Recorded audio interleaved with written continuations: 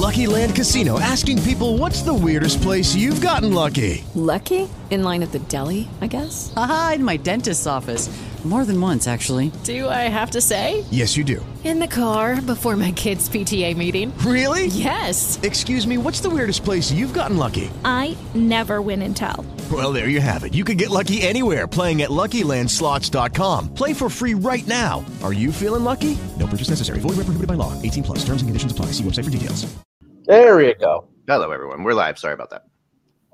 So we're coming to you today from the great country parts of Michigan, South Jersey, Pennsylvania, and Toronto, Ontario. But first, Russ, go ahead. So a couple stories today. First quick one is there's a state auditor for the state of Mississippi, Shad White, who really made some headlines today. He is trying to get back money that was illegally spent welfare funds. The big name on that list is Brett Favre. Now, what's interesting about the Brett Favre one was this was mentioned like in 2020, and apparently he gave some of the money back. Well, now they're asking for the rest, which is $828,000. That was meant to be for the welfare program. Somebody wrote that if a single mother was to get these kind of funds, it would take 324 years. So somehow Brett Favre got it. Then you read on and you realize the $1 Million Man, Ted DiBiase, was into this for about, $700,000. Then his kid, Ted DiBiase Jr., who was a wrestler, not very good, was into it for like $3.9 million. And it's just, and then there's another football player. And this is taken was from this? the state. Yeah, you're going to have to explain this because I don't. Yeah. Like how? So okay, so basically, they did no welfare check is that amount of money. Like what are we talking about here? $4.6 million in total. Actually, no, it's more than that. $1 Million Man's son. Well, I mean, what did they get this for? Here's what it is. So, okay, good. They did a completion of a federal forensic audit of the Mississippi Department of Human Services, and they came across money that was awaiting on former executive director John Davis, who's awaiting trial on embezzlement charges. So this guy has something to do with these funds that went out. So these funds went out, and the state auditor, Shad White, stands in front of the, so blah, blah, blah. You don't need to know he stands in front of the American flag, but he made these depositions, and basically these funds, which were meant to be for welfare, now have to be paid back. And yeah, but so how did the athletes get them? I think they got it from the guy who's awaiting trial. The John. So he just arbitrarily handed out money to athletes? Yes, because the initial story was with Brett Favre that he got money for speaking engagements that he never did, and he kept the money. But then he's like, well, I didn't know where the money came from, that it was illegal money.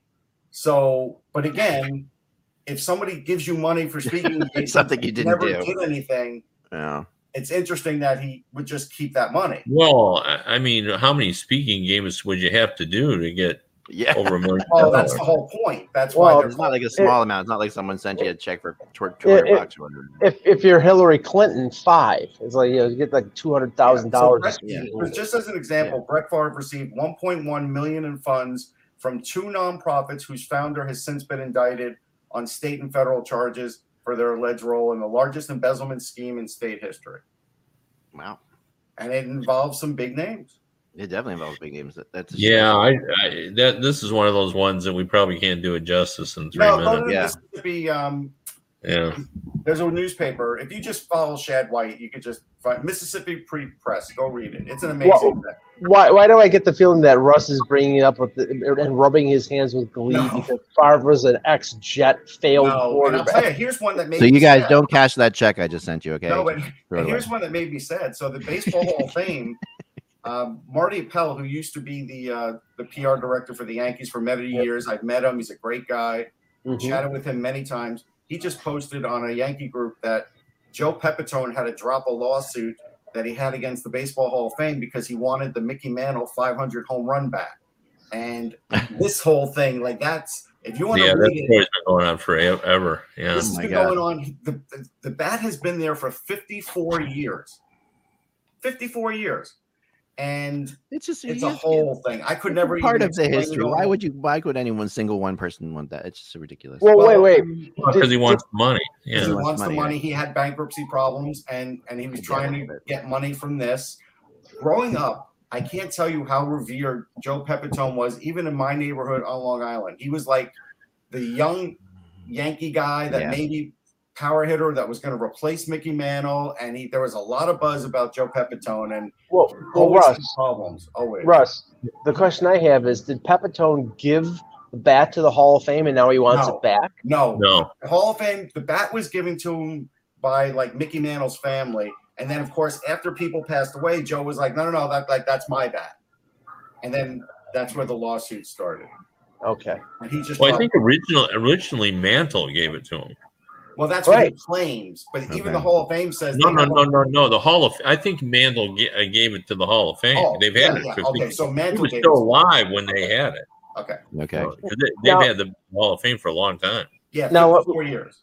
Now, let me just bring up one thing before we start here. Yeah. Okay. As a postscript to the whole Gruden situation, the Tampa Bay Good news day today here. The Tampa Bay Buccaneers have decided to remove his name from their Ring of Honor. And somebody on social media, which that's justified. Somebody on social media brought up the fact that, okay, Tampa Bay has removed Gruden for misogynistic, racist comments, all the things that he has said, but the Buffalo Bills have still not, and probably will not remove O.J. Simpson's name from their Wall of Fame, and neither has the Pro Football Hall of Fame. He was found innocent. Well, right. Well, that's the thing. He was found innocent, but everybody he was in jail for something else. Right. But the stuff that would get it, but the stuff in the jail, the other jail stuff is not necessarily going to get him removed from the. No, I don't know about that. It could. I mean, it could. But maybe with Russ and Mike on this. I mean, I don't know. I'm just throwing it out there. That's why they're doing it. He was found not guilty. I know. I mean, I'm definitely not here defending O.J. Simpson right now. No, I might be counter to you guys sometimes, but I'm not. That's not what I'm doing. Rommel. Look, I would be with if that was the only thing he did, then I would say, yeah, you shouldn't take him out, because just because we think he's guilty doesn't mean that he was found not guilty. So, but he did commit a crime and ended up going to prison over it. So that might be enough to throw him out. I guess you'd have to know what have they done if I shouldn't say if to the other people who have been convicted of a crime. Yeah, right. Which a lot of them have. And if you guys are really interested in this kind of stuff, though, there's a podcast I just started listening to, which is unfortunately they just stopped doing it, but there's about 3 years of episodes out there. It's called Stuff You're Wrong About. It's an amazing podcast where they get into they go into historical things that everybody thinks is one way, and it's a guy from the Huffington Post and this woman from I think the LA Times, and they really just they are phenomenal. Like it's incredible listening stuff. Like they did a whole thing on the Electoral College recently, which was amazing. Like how that actually came to be, which I had no idea. I mean, I've heard about issues with it, but how it actually came to be was pretty incredible. How drunk they were when they put it together, like certain things, like they were, and they wrote in their notes, like Adams wrote in his notes, like this is going to be the solution, even though I don't think any of us can see straight. Like, and he's like, we have been like, because they were drinking cider at the time, which they had to do because they couldn't drink water, and it was freaking hot as crazy during the Constitutional Convention. So great stuff. Anyway, we'll get on with the show. Mike, actually, you know what it is about OJ, Mike? There's a rule, and I'm not going to get into trying to find the rule. There's a weird rule with the Pro Football Hall of Fame that won't let them take down. They can't remove him from there. So whatever the circumstances are, that's why he's still there. Once you're in, you're in. Here we go. Okay. All right. Once you're in, you're in. When you're out, you're out. Yeah. When you're only halfway out. All right, here we go. Then you're not in at all. That's right. There we go. Hello, Hockey World. It is Wednesday, October 13th, 2021. I'm Michael Agello, live in Toronto, and from the Things You're Wrong About podcast, episode 1 is Eck picking the Edmonton Oilers to make the playoffs. I'm Russ Cohen from Sportsology. Kevin Allen, Hockey Buzz. And I'm Eklund, and Mike, more people agree with me than that making the playoffs and agree with you of not making the playoffs. So let's just throw that out there. And I did mine yesterday. I went through the whole in my blog. You can see I went through it's a spoiler alert, like I wrote. Don't check it out if you want to know exactly what happens, because they do all the divisions, all the playoff matchups, what happens in each round of the playoffs, and who gets all the awards. I went through the whole thing yesterday. So we don't have to watch this year. You don't have to watch this year at all. No. Especially if you don't want to see a 1994 Stanley Cup final revisited. Anyway, my goodness. All right. Here we go. So let's move on to things. And Mike, you're up in Toronto. What do we got going on? Well, okay, we'll get to that because Toronto is part of our Atlantic Division, which we're going to preview. But there's Marner news going on right now. Right? Yeah, it's still up in the air. It's game time decision. He skated this morning, so they think he's going to play, but they're not 100% committing to it. So, I mean, we will see. We have to talk about the games from last night, and I think more importantly, the ESPN broadcast, because it was the first time in 17 years. Yeah. I thought there were some good things. I thought there were some unfortunate things. I'll be diplomatic here, and I'll say this, and we'll go around the board here. I thought the play-by-play.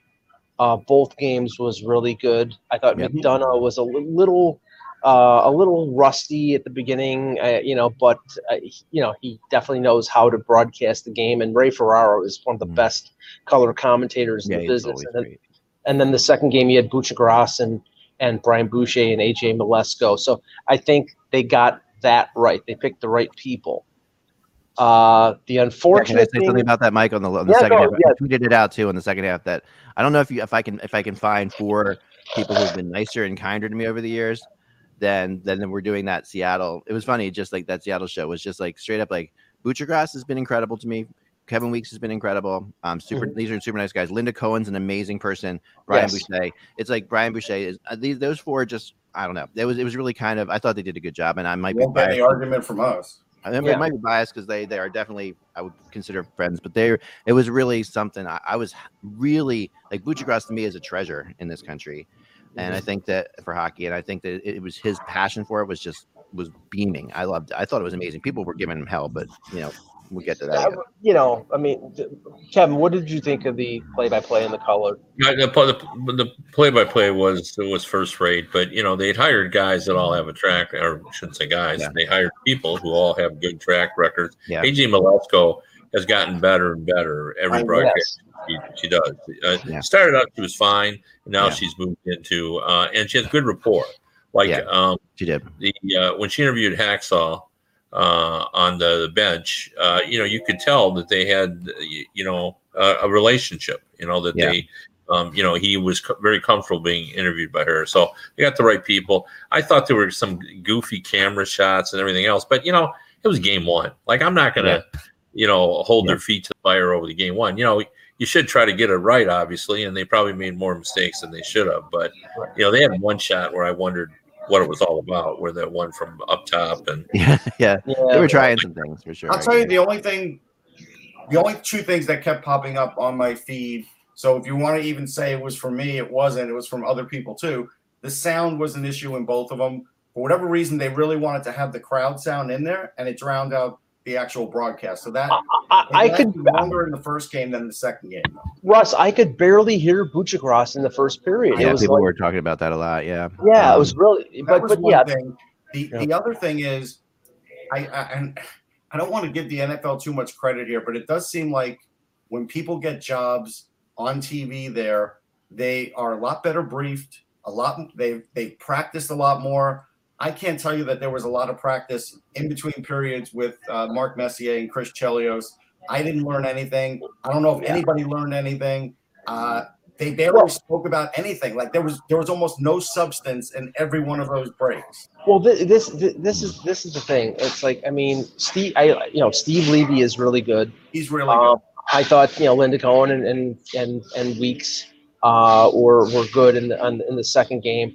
I honestly, I didn't know what, other than being Chris Chelios and other than being Mark Messier, what did they bring? They didn't bring any particular insight. I know it's one broadcast, so maybe they'll get better. I mean, I have to say, Barry Melrose, I think he was there to show off his long gray hair. He didn't really provide anything.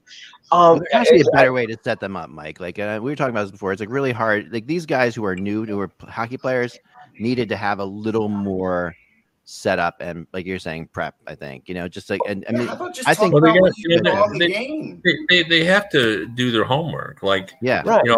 Like you see the pros like Eddie Olczyk, Jones. They go into dressing rooms, they interview people, they make calls. They do all that. And Barry Melrose, I remember talking to a general manager years ago, and who was a prominent general manager. He said, how many times do you think Barry Melrose had been there 20 years. How many times do you think Barry Melrose has called me for information? And I said, I don't know. He goes, never. He's never once called me. He said, now, how many times do you think you've called me for information? Thousands. Right. And I think that's the case there. Like, I don't know that Mark Messier and Chris Chelios know yet that you got to dig. You got to be able to come with something, as Mike said, insightful. You got to come with stuff that's a little different.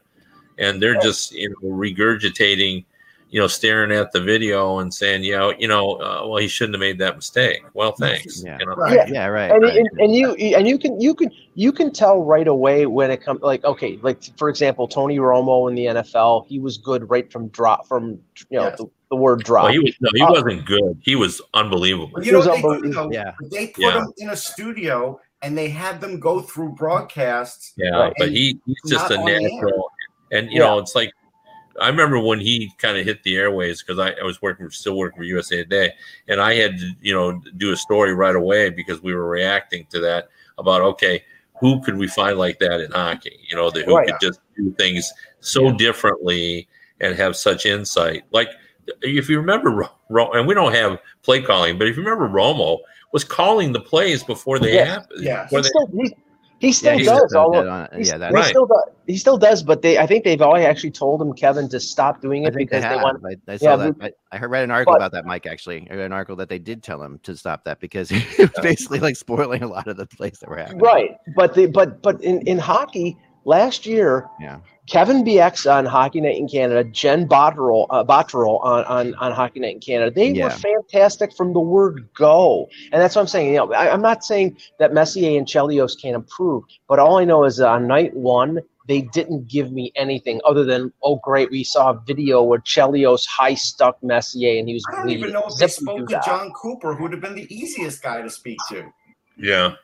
No, you got to do your homework, like, you got to be able to say if a guy makes a mistake, this guy's weak to the left side here, Right. Or they were worried about that line combination before the game or whatever, just something, Right. Yeah, no, that's right. That's exactly right.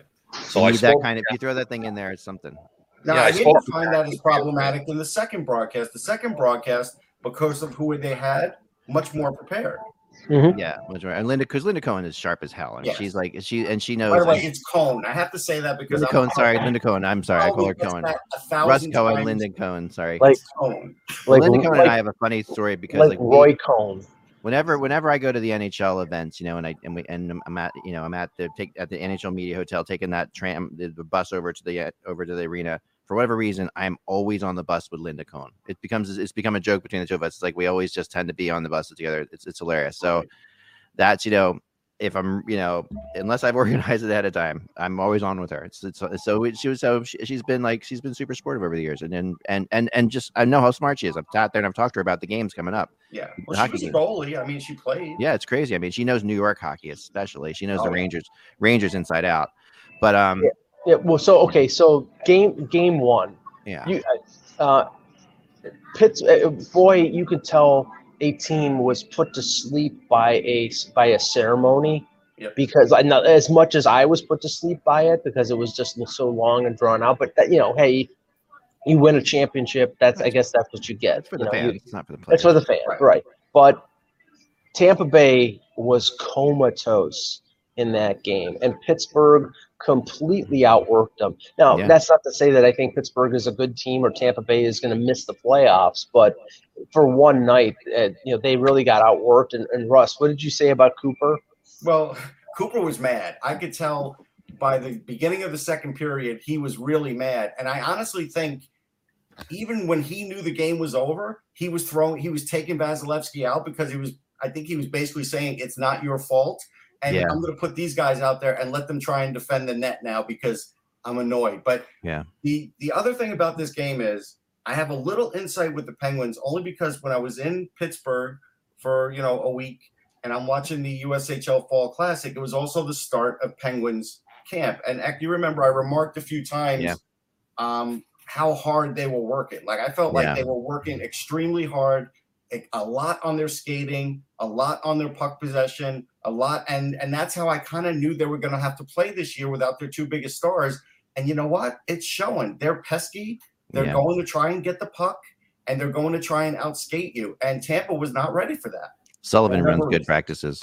He does. I mean, whenever we've seen Sullivan practices during the finals or whatever, he runs really. Well, he ran all the Ranger practices when Torts was coach. Yeah, so. And he definitely and Crosby also when he's practicing, doesn't let anybody go half speed. It's like everything is all the time. It's like you're so right. That's the thing. Crosby just makes sure everybody's going. If anybody's not moving quickly, it's like it's full on all the time. Practice as you're going to play kind of stuff, which is the Penguins. Yeah, Sidney Crosby might be one of the most underrated captains in NHL history. Like nobody ever talks about what a great captain he is, but he is. Like I don't know how good he is at organizing the Halloween party, which is always the test of a good captain. But he sets just a mean tone in practice, and he gets everybody going, and he works hard, and he plays hard, and there's a lot that goes into his captaincy. It's awesome to go to. I mean, I'm not a big fan of attending practices. They're not usually all that interesting, but with him, it's going to be something. When he's there, it's going to be at least you're going to see how fast the friggin' Penguins are. You're going to see them at full speed, and that's a big difference between. And I think Sullivan also plays into that because I remember the coach before Sullivan, with the Penguins, they had upbeat practices, but it wasn't like this. Like this is like Sullivan definitely pushes that as well. Like that's his thing. So, yeah, I thought it looked to me like Tampa was playing a preseason game essentially, still. And I mean, they didn't hit a thing. Like I couldn't remember one check. I couldn't remember one time that anybody. That's a good point. I can't remember either. Like and the Penguins weren't hitting people either, really. No. But I mean, neither of those teams are going to kill you with their hitting. But at least you would expect some. You got to play some kind of desperate hockey. You can't play hockey if you're not playing desperate. I'll refute that but because early in the game, Tampa Bay had a line of Colton, Matthew Joseph, and Corey Perry. When they're right, that line is going to be hell to play against because they're all a bunch of high energy guys. And they threw out a few hits in a shift, but after that it was pretty much a no hitter at all. And when Brian Boyle is scoring for you, everything is going right. Uncontested just comes right up the middle. to me, that was insane. Really. I mean, I'm happy for him, obviously. That speedster, Brian Boyle. But imagine if Vasilevsky wasn't in net for that game, what the score would have been early on. I know. And I liked a lot of the guys they had. I liked a lot of the Penguins players, some of the young players. I was impressed. That was definitely. I mean, we saw the Penguins play in the opening game last year. Russ, you and I were at the Flyers Penguins opening game, and they were horrible. The Penguins were. I mean, so the difference between this year and last year, and they had Crosby. They had something to prove with Burke there too. Yeah, I think it's kind of like, okay, we can't whine about what we don't have. We're just going to try and surprise teams, and so far they did. That's all you can say. It's nice. And Jerry, like that feeling too. Well, they had a good game. The one thing I told Mike, which I thought they did a very good job, the Penguins defense. Jerry is another one of those goalies that kind of likes to steer the puck in the corner. So nobody was near him or in front of him in the net. They let him win the puck battle. And if you put the puck in the corner, they were there for it to get it out quickly. But there weren't that many pileups in front of them. And there was like one or two. And that was good because usually when Jerry can see the puck and be athletic, he's usually pretty good. He's at his best when he gets up really fast too. Like when he goes down, when he goes down and stays down a little bit long, that's when he's struggling. But he was up. He would be down and up. He was up immediately after making saves. The second game was a fascinating one. I thought it was really kind of crazy, and it really felt like Vegas was just going to kill him in the beginning of the game. It felt like that. Felt like I was like thinking to myself, and I even texted you guys. I'm like, is it right that we put Seattle in this position on their opening game of their franchise, like one of the cup favorites, and throw them on the road. But I was I mean, Seattle kept working, and they found their holes, and I think they kind of got screwed. I still feel not convinced that goal was 100%. I don't think he kicked it. There's definitely angles where it looks like he did, and there's angles where it looks like he didn't. It's bizarre. For me, it looked like the skate blade was pretty straight when it hit it. That's the way it sort of looked for me. There's one angle I'll bring up that's just insane. That really just looks like an absolute kicking motion. But there's one thing. There's a good plus and a minus for Dave Haxtell as a coach. Yeah, I certainly watched him enough, and so did I. He gets those guys working, and he gets them skating end to end. But the problem is, if you're skating end to end to like that, you better have a rock solid defense. They don't have a rock solid defense. And so I do think they're going to lose a lot of close games because I think it's going to be hard to play that way for an entire season with the roster they have. You also have to be at the pit of conditioning, and I don't know that they have the players that teams let go weren't exactly the greatest conditioned players on their teams. Not to be a jerk about it, but if you have a really incredibly conditioned player, you're going to hold on to maybe a little bit more than you're going to hold on to. Yeah. But Kev, your thoughts? Well, it's funny what Russ just said because the Kraken think the strength of their team is their defense. They think they're going to have trouble scoring goals. They did get 3, and they got them. I thought, after falling behind, those are the hardest goals I think to get sometimes. Yeah. At least they had some fight in them to get some offense. What did you think about Grubauer? Especially on the winning goal. Winning goal, what the hell was that? On the winning goal, what was that? He bailed out on 1 or 2 of those goals, I have to admit. I thought he did not play well at all. And, but it's one game. Let's see what happens when they come together. They've been there a while. But although Leonard, we could say the same thing. Like the rebound that he gave up to Donato was just like a gift. Especially when you have a 2-0 lead at the time, right? I mean, that's a bad rebound to give up. Yeah, Russ, what's your thoughts on Donato? Why he has just bounced around and never made it? Based on the way he performed at the Olympic Games, I thought he was going to come over and have a nice career. I thought, no, he's not going to be a star, but I thought he'd be the guy that can get 20 goals every year and play pretty well. He's a smart player and everything else. And boy, he just has not found a home. I know. He's smart and has a really good shot. I don't think he's really good defensively, and I think as a result, a lot of coaches don't want to put him on the power play if he doesn't play a 200-foot game, but he's really good on the power play. But even on that rebound, he is always around the net, and he does have very good hands. Yeah. And this is why I wonder if there's something going on there because there are plenty of guys in the league that don't play defense. No, they're not very good at it, and they last. But he just keeps getting traded. Well, I've never heard of he's a nice kid. Yeah, I know that with Boston, because he was ballyhooed when he went to the Bruins, and they could never put him in the top 6 because their top 6 was so strong, and they couldn't stand him not being a one-way or one-zone player as a bottom 6 forward. So he wasn't a good fit there. But the other 2 places they needed offense.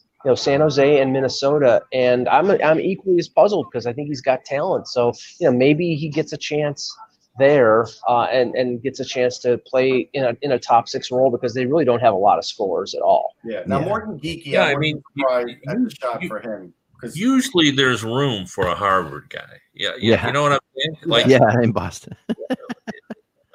I don't know. I'm just surprised just based on. The fact that I know a hardworking kid. Before he was drafted, when he was in college, not only is his dad his coach, but his mom was showing him all the video. So his video coach was his mom, and she would go over with him all the time. So it's not like he's not a well-schooled guy, and you know what I mean? He is. So you make a good point. The Geekie thing, I was happy for Morgan Geekie because he's a guy that probably, if he wasn't on a stacked team like Carolina, could have broken through a little sooner in his career, and because he was terrific in junior hockey, and now he's a little bit stronger. He's never going to be really fast, but he does know where to go. He's kind of like Tyler Toffoli in that way. He does know where to go on the ice and has a really good shot. And he was at the right place, right time, getting a play off the wall, and that was good. He felt like the Alex Tuck of the Seattle team. Where the heck did this guy come from? And Alex Tuck, was kind of like. And they're going to have a few of them this year. I mean, Jaden Schwartz will probably be their leading scorer, but they're going to have a few of these guys that fans are going to be like, why did we never give this guy a chance? But there's always circumstances. I think there's something really interesting, and I wanted your opinion on this, Kev, because I think that we've talked about this before, but how there's levels of hockey, where the people play in the regular season and then they find their playoff level, and the interesting thing about hockey that I think is more drastic than almost anywhere else. And I think you see it the most when you see expansion teams, because they're playing like a playoff level. Like if an expansion team comes in, it's at this is like the biggest game of their lives. Like last night they were playing like that was at a playoff level, and they're coming into Vegas who's playing the first game of a long season. And I'm not saying that the first game's still exciting, but you really see how a team can hang with a team if they're at that other level. Yeah, and one of the reasons they're at that other level is, and this is true on all teams, but more so on the expansion team.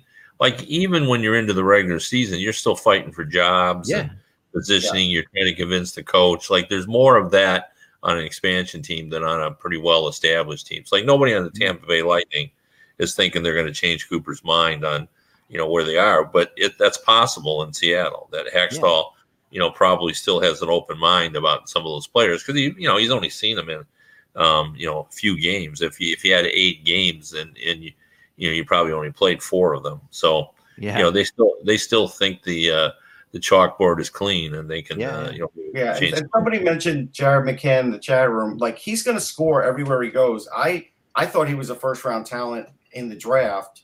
I think the issue is just that he's never really caught on with line mates on any of these other teams. He's had pretty good point years already, but I just don't think like sometimes it happens. It just guys will go from a couple of teams until they actually do fit in. And Russ, he's been moved from wing to center every place he's been, and he's never really settled in. I mean, when the Leafs traded for him, the talk was, well, is he going to be the center that replaces Kerfoot if Kerfoot gets picked by Seattle? Yeah, I think he is a center. They keep putting him here because he's pretty good at it. That's I don't know whether he likes it or he doesn't, but I think he actually does a good job. Like I think if he's your number 3 center, you're in really great shape. I agree. We got to move on to this division thing. Yep. Right. Just quickly. Matthias Ekholm signs a 4-year extension with Nashville at $6.25 million a season. Apparently, he wanted to get the deal done before the beginning of the regular season, or wasn't going to be open to talking about a contract. I don't know if I believe that. That's just a negotiating ploy. But 6.25 for Ekholm. I mean, he's not a zero. High, I don't. For what he does now, I think it's high. He's not a zero offensively, but he's not a But he was 2 years ago. His stock has fallen quickly, and to me, it has. At least, do you agree, Kevin? Yeah, he's not he's good defensively, but he's not a hitter. Right. You look at his hit numbers; they're not great. So he's a big guy. I think he's a good one-on-one defender, and because he's big, he's bulky and he can stand in there. But he's not a zero offensively, but he's not great. So that might be a little high. But what we saw this offseason is I used to say if you had a pulse, you got 2.5 million. If you have a pulse, you get 4 or 5 million now. Yeah. So I would agree that it's a little high, but sometimes you do pay a premium for loyalty or that kind of thing. So maybe, but that's not going to help Nashville's rebuilding. No. That's so the issue. Yeah. Before we get started on that, I really wanted to, because I'm really bothered by this, and Russ can probably provide a lot more insight on it. The Kravtsov situation. Yeah, let's go there. I just don't understand that. Like, I feel, he came over. He didn't come over right away when you wanted him to come over. He finally came over.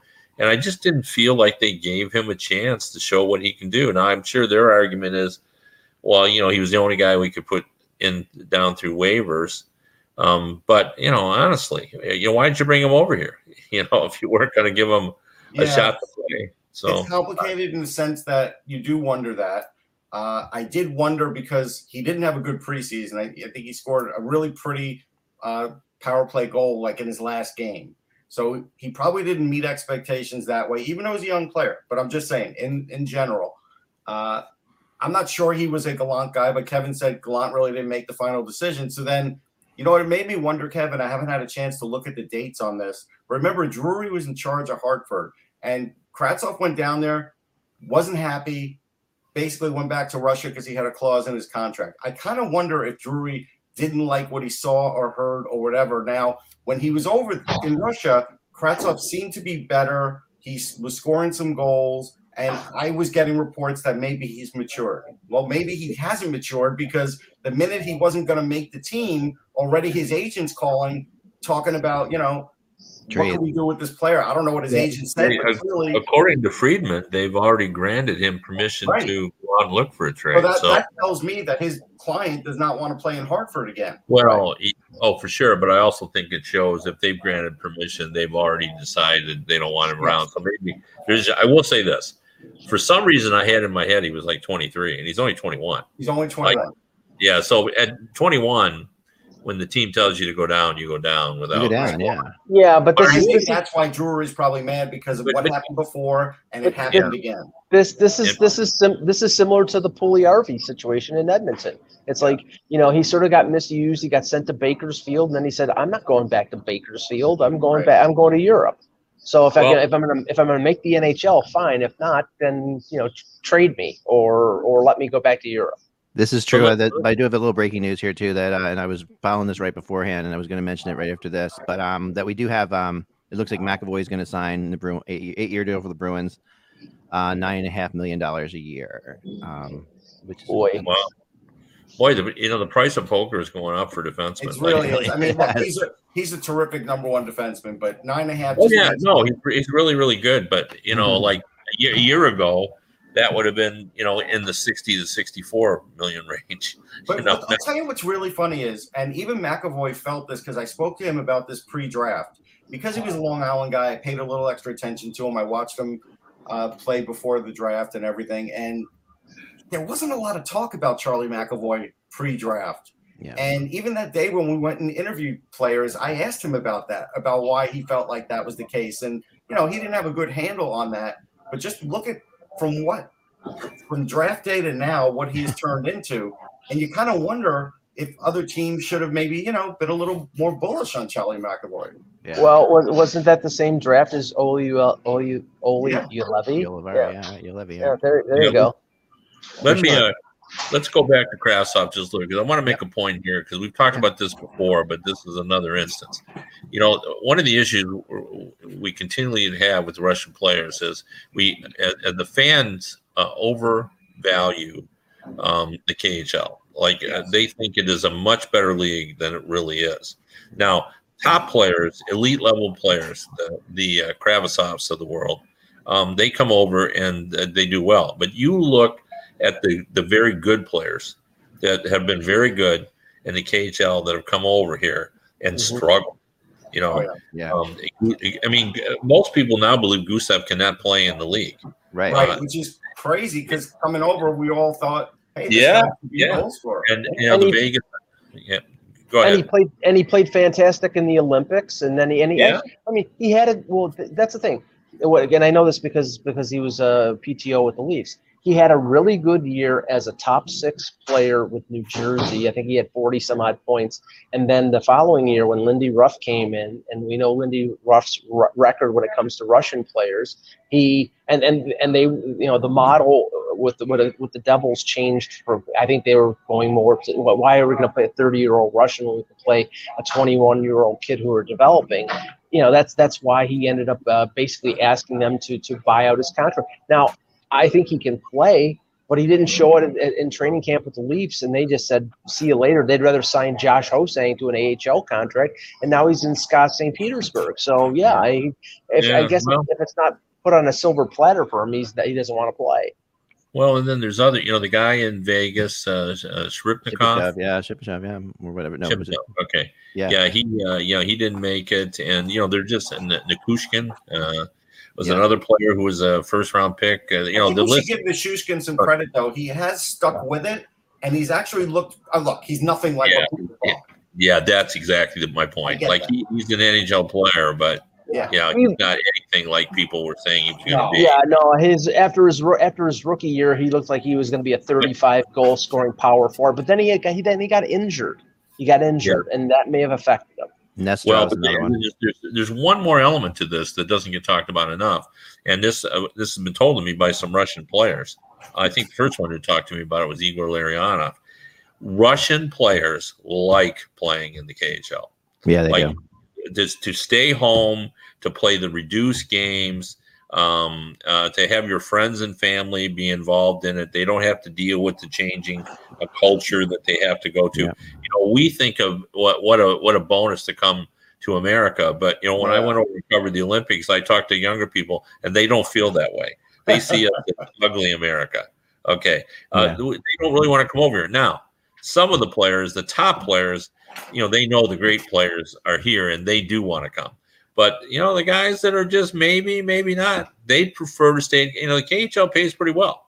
So, it's not the NHL, but you can make a very, very, very good living. As long as you don't mind getting paid in a brown paper bag, everything is wonderful. Some teams still struggle, but the cost of living is not that. It's definitely, you can definitely do well over there for sure. And the culture difference between Russia and the U.S. is a lot more severe than like Sweden and the U.S. There's a big difference. Oh, yeah. So it's much harder.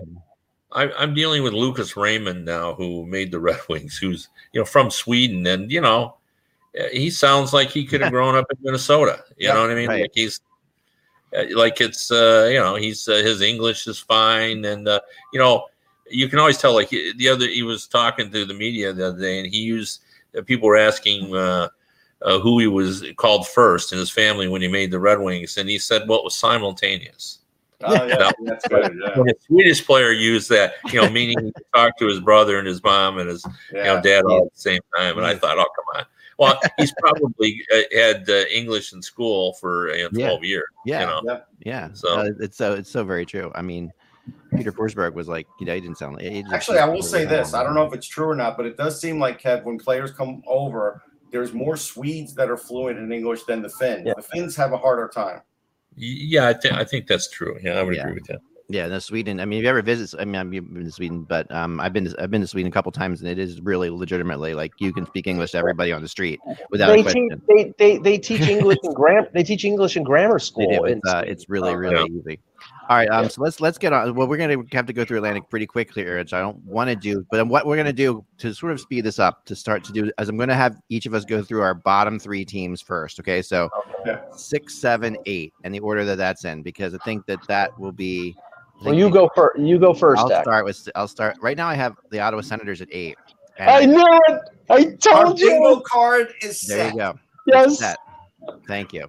Yeah, we knew that Russ and I made a little bet after the show yesterday. We knew that on the post show, we knew that you would not pick the team that is going to finish probably dead last in the NHL, 8th in the division. Thank you very much. No, thanks. I appreciate it. Well, I just think Ottawa was a mess, and I think Ottawa was a total mess, and I just think that. But they look. All you got to do is look at the roster. There's a handful of really good players on Ottawa. Yeah, I want to see. There's really terrible. Not terrible, but there's players that aren't so good. So all right, we'll see. Buffalo doesn't have those. Yeah, 7. I have Detroit, and this is not you guys. And 6, I have Buffalo. All right, so okay. Let me go here. I have this feeling of this us against them mentality in Buffalo that might work out for them better than you guys do, obviously. But all 3 of these teams are going to have issues, right? And they're all three of these. I think these are the 3 bottom teams in this division, pretty securely. I got a feeling deep inside. Oh yeah. No. Okay. Go ahead. 9th is the Sabres. They're probably not even good to finish 8th. Their goaltending is decrepit. Their defense, other than Dahlin and maybe Yoki Haru, is not really that good. And their forwards, other than Cousins and Middlestat and maybe Olofsson, they have a bunch of hole pluggers who are a lot of 4A players. They're trying to finish 32nd, and they will probably very much succeed. I think Don Granato will do a good job developing the players that have talent, but there are a lot of hole pluggers there. So, I have them 8th. I have Detroit 7th. I think, the young players will, there'll be some growing pains, but there's some talent there. And Ottawa, I think they're going to get Brady Tkachuk signed fairly soon. And if they do that, then I think they of those three teams, they have the most talent, further developed, further along. But if Tkachuk holds out, then that they could fall behind Detroit. I have the same as Mike, other than I don't believe Brady Tkachuk is signing anytime soon, but that's it. Play the same order. So, Kev, what's your bottom? Yeah, I've got the same deal. Buffalo 8, Red Wings 7. I think it's close between the young talent on Detroit and Ottawa, but I think Ottawa a little bit better, just a little bit. All right, so then we move into the number 5 position. This is where I have Montreal. Yes, number 5. Is so anybody in this, like, as counter as you guys think I am? Yesterday, tell Kevin that we all predicted basically the same thing for that division in the Pacific. We were pretty much the same. No, except for the very top. Yeah, everybody thinks I'm just like constantly countered everything, and I don't just do this for the hell of it. All right, Montreal, number 5. We all have that. Okay, number 4 is where I have Toronto. This is where I put Toronto. That's where I have them too. How about you, Russ? No, 4 would be the Bruins. I'm with Russ. I think the Bruins. The scary thing is that apparently, and I have to ask Ty Anderson about this, but Swayman has outplayed Allmark in the preseason. Yeah. That's all. I hope so. I hope he outplays him because I think he'll be the goalie. Yeah, I think right. And well, then signing a $5 million backup is a little strange. I would have thought that they're spending $5 million on Allmark, that he would be the starter. Now, if Swayman's that good, then fine. I mean, I'm a little questioning some of the some of the hole fillers for Krejci and Haula and Foligno, and God forbid if they have one injury to the perfection line, that always puts them in deep trouble. So I think they're going to make the playoffs. I have it 4-4, and I think they probably squeak in, but they could miss too. They could. Yeah. All right. Number 3 is where I have Florida, and I thought my feeling. This is the thing about this. I think Florida is going to go further in the playoffs than this. I do think they'll win their first round series, but I also when I predict these things, sometimes it takes a little bit longer for teams to actually come into their complete own. You know what I mean? And I feel like Florida is a playoff team. I do think last year they played in an extremely easy division. Florida did. And I'm not saying that, although they were very good, I felt like that division was not very good. I mean, beyond Carolina and Tampa, the division had a lot of weak links in it, right? So to me, I think they will struggle a little bit because of the pressure that's on them. I think that there's more on them than people realize, and everyone's just going with them as the they're going to do it. They're going to do it. They're going to do it. I just think that they will do it, but I think it'll come more in the playoffs than the regular season, in my opinion on that. I have Toronto 3. Okay. I think they're bringing back mostly the same defense, which was good last year. Morgan Riley's got a lot to prove in his walk here, potentially in free agency. If he puts up a big year, he probably won't be back in Toronto. If he has an okay year, then they probably will be able to re-sign him. Obviously, Matthews is hurt right now, but it's not a long-term thing. He'll probably be back next week. The Mikheyev injury hurts them. I think the big question with them is the goaltending. Campbell played really well in a limited window and played pretty decently in the playoffs. I'm skeptical of Mrazek, even though in the preseason he looked good. That's the preseason. We'll see what happens 20 or 30 games into the year. But, I think 3rd is where they fit. They'll be in a guaranteed playoff spot. But as for whether they'll win a round, we'll see who they play. Kevin, 3rd for you? 3rd for me is the Bruins. I think they have a nice culture defensively built in there that they pass along. Guys kind of feed into that, and I like Swayman. I thought he played well last year. Every time I watched him, I thought he was good. And I figured, they just weren't comfortable with the idea that a young goalie might start. But I thought they were going to be open-minded, and I still believe that. I think if Swayman is the guy, they'll do it. And I'm not ruling out Tuukka Rask showing back up here. No, you can't rule it out. Yeah, he wants to play. He said so publicly. He only wants to play for the Bruins. The Bruins they've said publicly they want to take another run at it with this group that's not getting any younger. So I think they'll figure out a way to bring Tuukka Rask back as well. And as long as that line, and Mike hit that nail on the head, as long as that line stays healthy, I mean, boy, Bergeron is still one of the best all-around players in the league. And they do have the Taylor Hall. I'm fine. He seemed to play better there than he did in Buffalo. So I still think they're third. But they could flip-flop in my opinion with Toronto. It's possible. Yeah, I have Boston at 2. Well, I didn't do my 3 yet. You can do your 3 yet. Do good. Rest, do your thing. The only thing I was going to say is, Kev, I'm surprised they have Taylor Hall in front of the net, but that's where they're putting him, and we'll see if that stands. I don't know. That's a new spot for him. He seems excited by it, but we'll see. Tampa,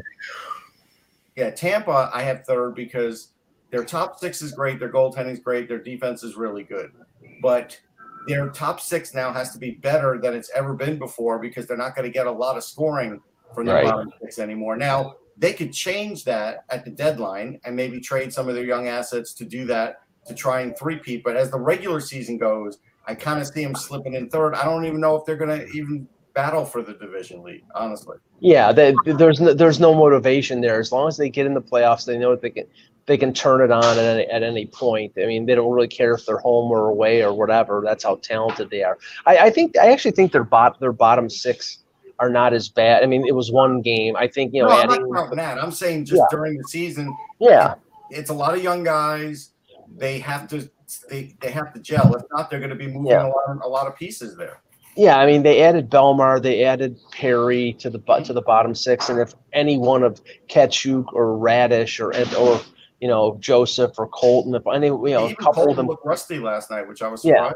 Yeah. So isn't Radish like 30 years old by now? Like we have been thinking about him forever. Like 20. I think he's 23. So his older brother's much older. He's like 27. He played a little bit. Yeah.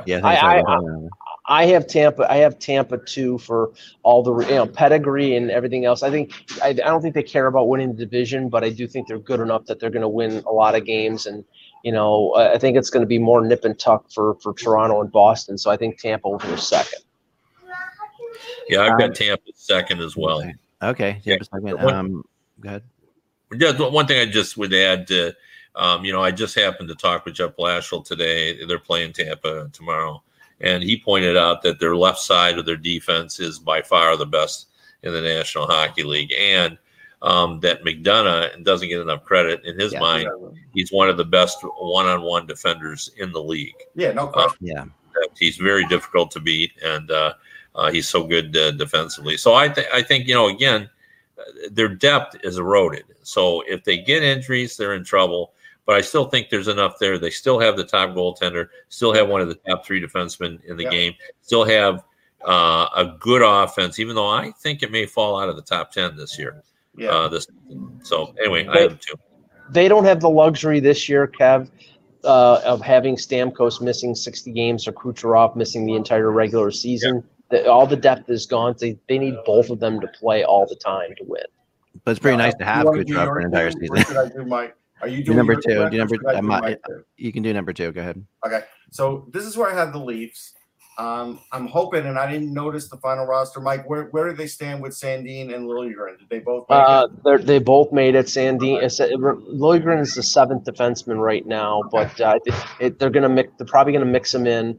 But Sandin is in the starting lineup tonight. Yeah, and I like Sandin a lot. Mike knows I've liked him all along. I think that's a really good ad for them.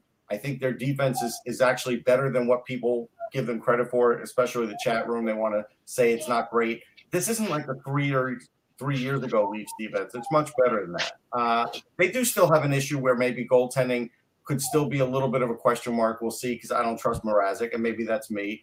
But at the end of the day, they have loads of offense. I know Marner's out, whatever. Matthews will miss a few games, whatever. They still have the majority of offense that you need to succeed in the regular season. Postseason, we'll talk about it another day. Yeah, okay. Boston, like I said, number 2 for me. I watching them in preseason. I was just really impressed with the fact that this team just keeps finding players. Like some of the young guys they have in there they had in there were just incredibly impressive. The top line looked very good. This and McAvoy, he signs today. He's one of my favorite defensemen in the league. I'm really thrilled about that signing too for them. And I think Rask is going to be back too. And that's going to put them in a really weird spot because they're going to, if they have Rask in there with 3 goalies, I mean, all making $5 million. Rask will be making more than $5 million. By that time, Allmark will be on the IR, so that won't matter. Yeah, and Rask, it'll be one of those the last contract bonuses plus $2 million type contract. Yeah. So I think that they have their. I just like the way their defense looks. I just like the way they play. They're very hard to play against. They seem like they're the most mature all around team in this division. And they just have, because they've just been doing it forever the same way.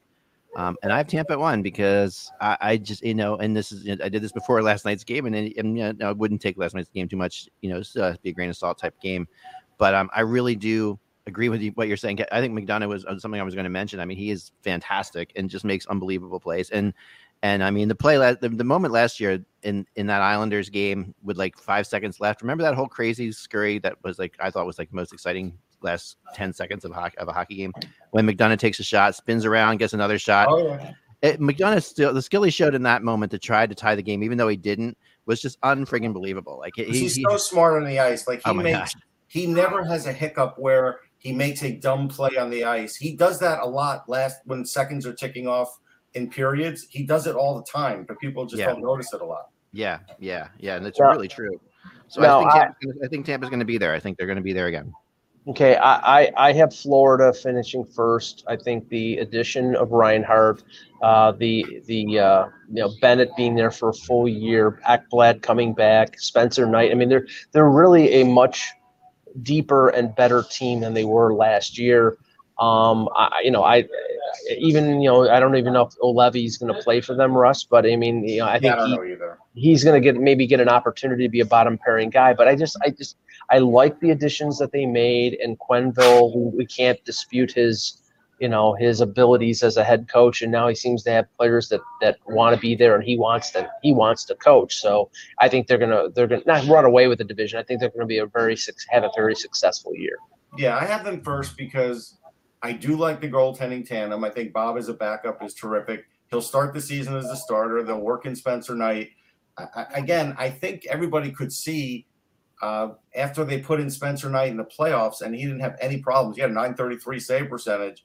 That's a really good sign. But I mean, this guy has had the basically a good career even before he got to the Florida Panthers, like being one of the top goalies in the U.S. system.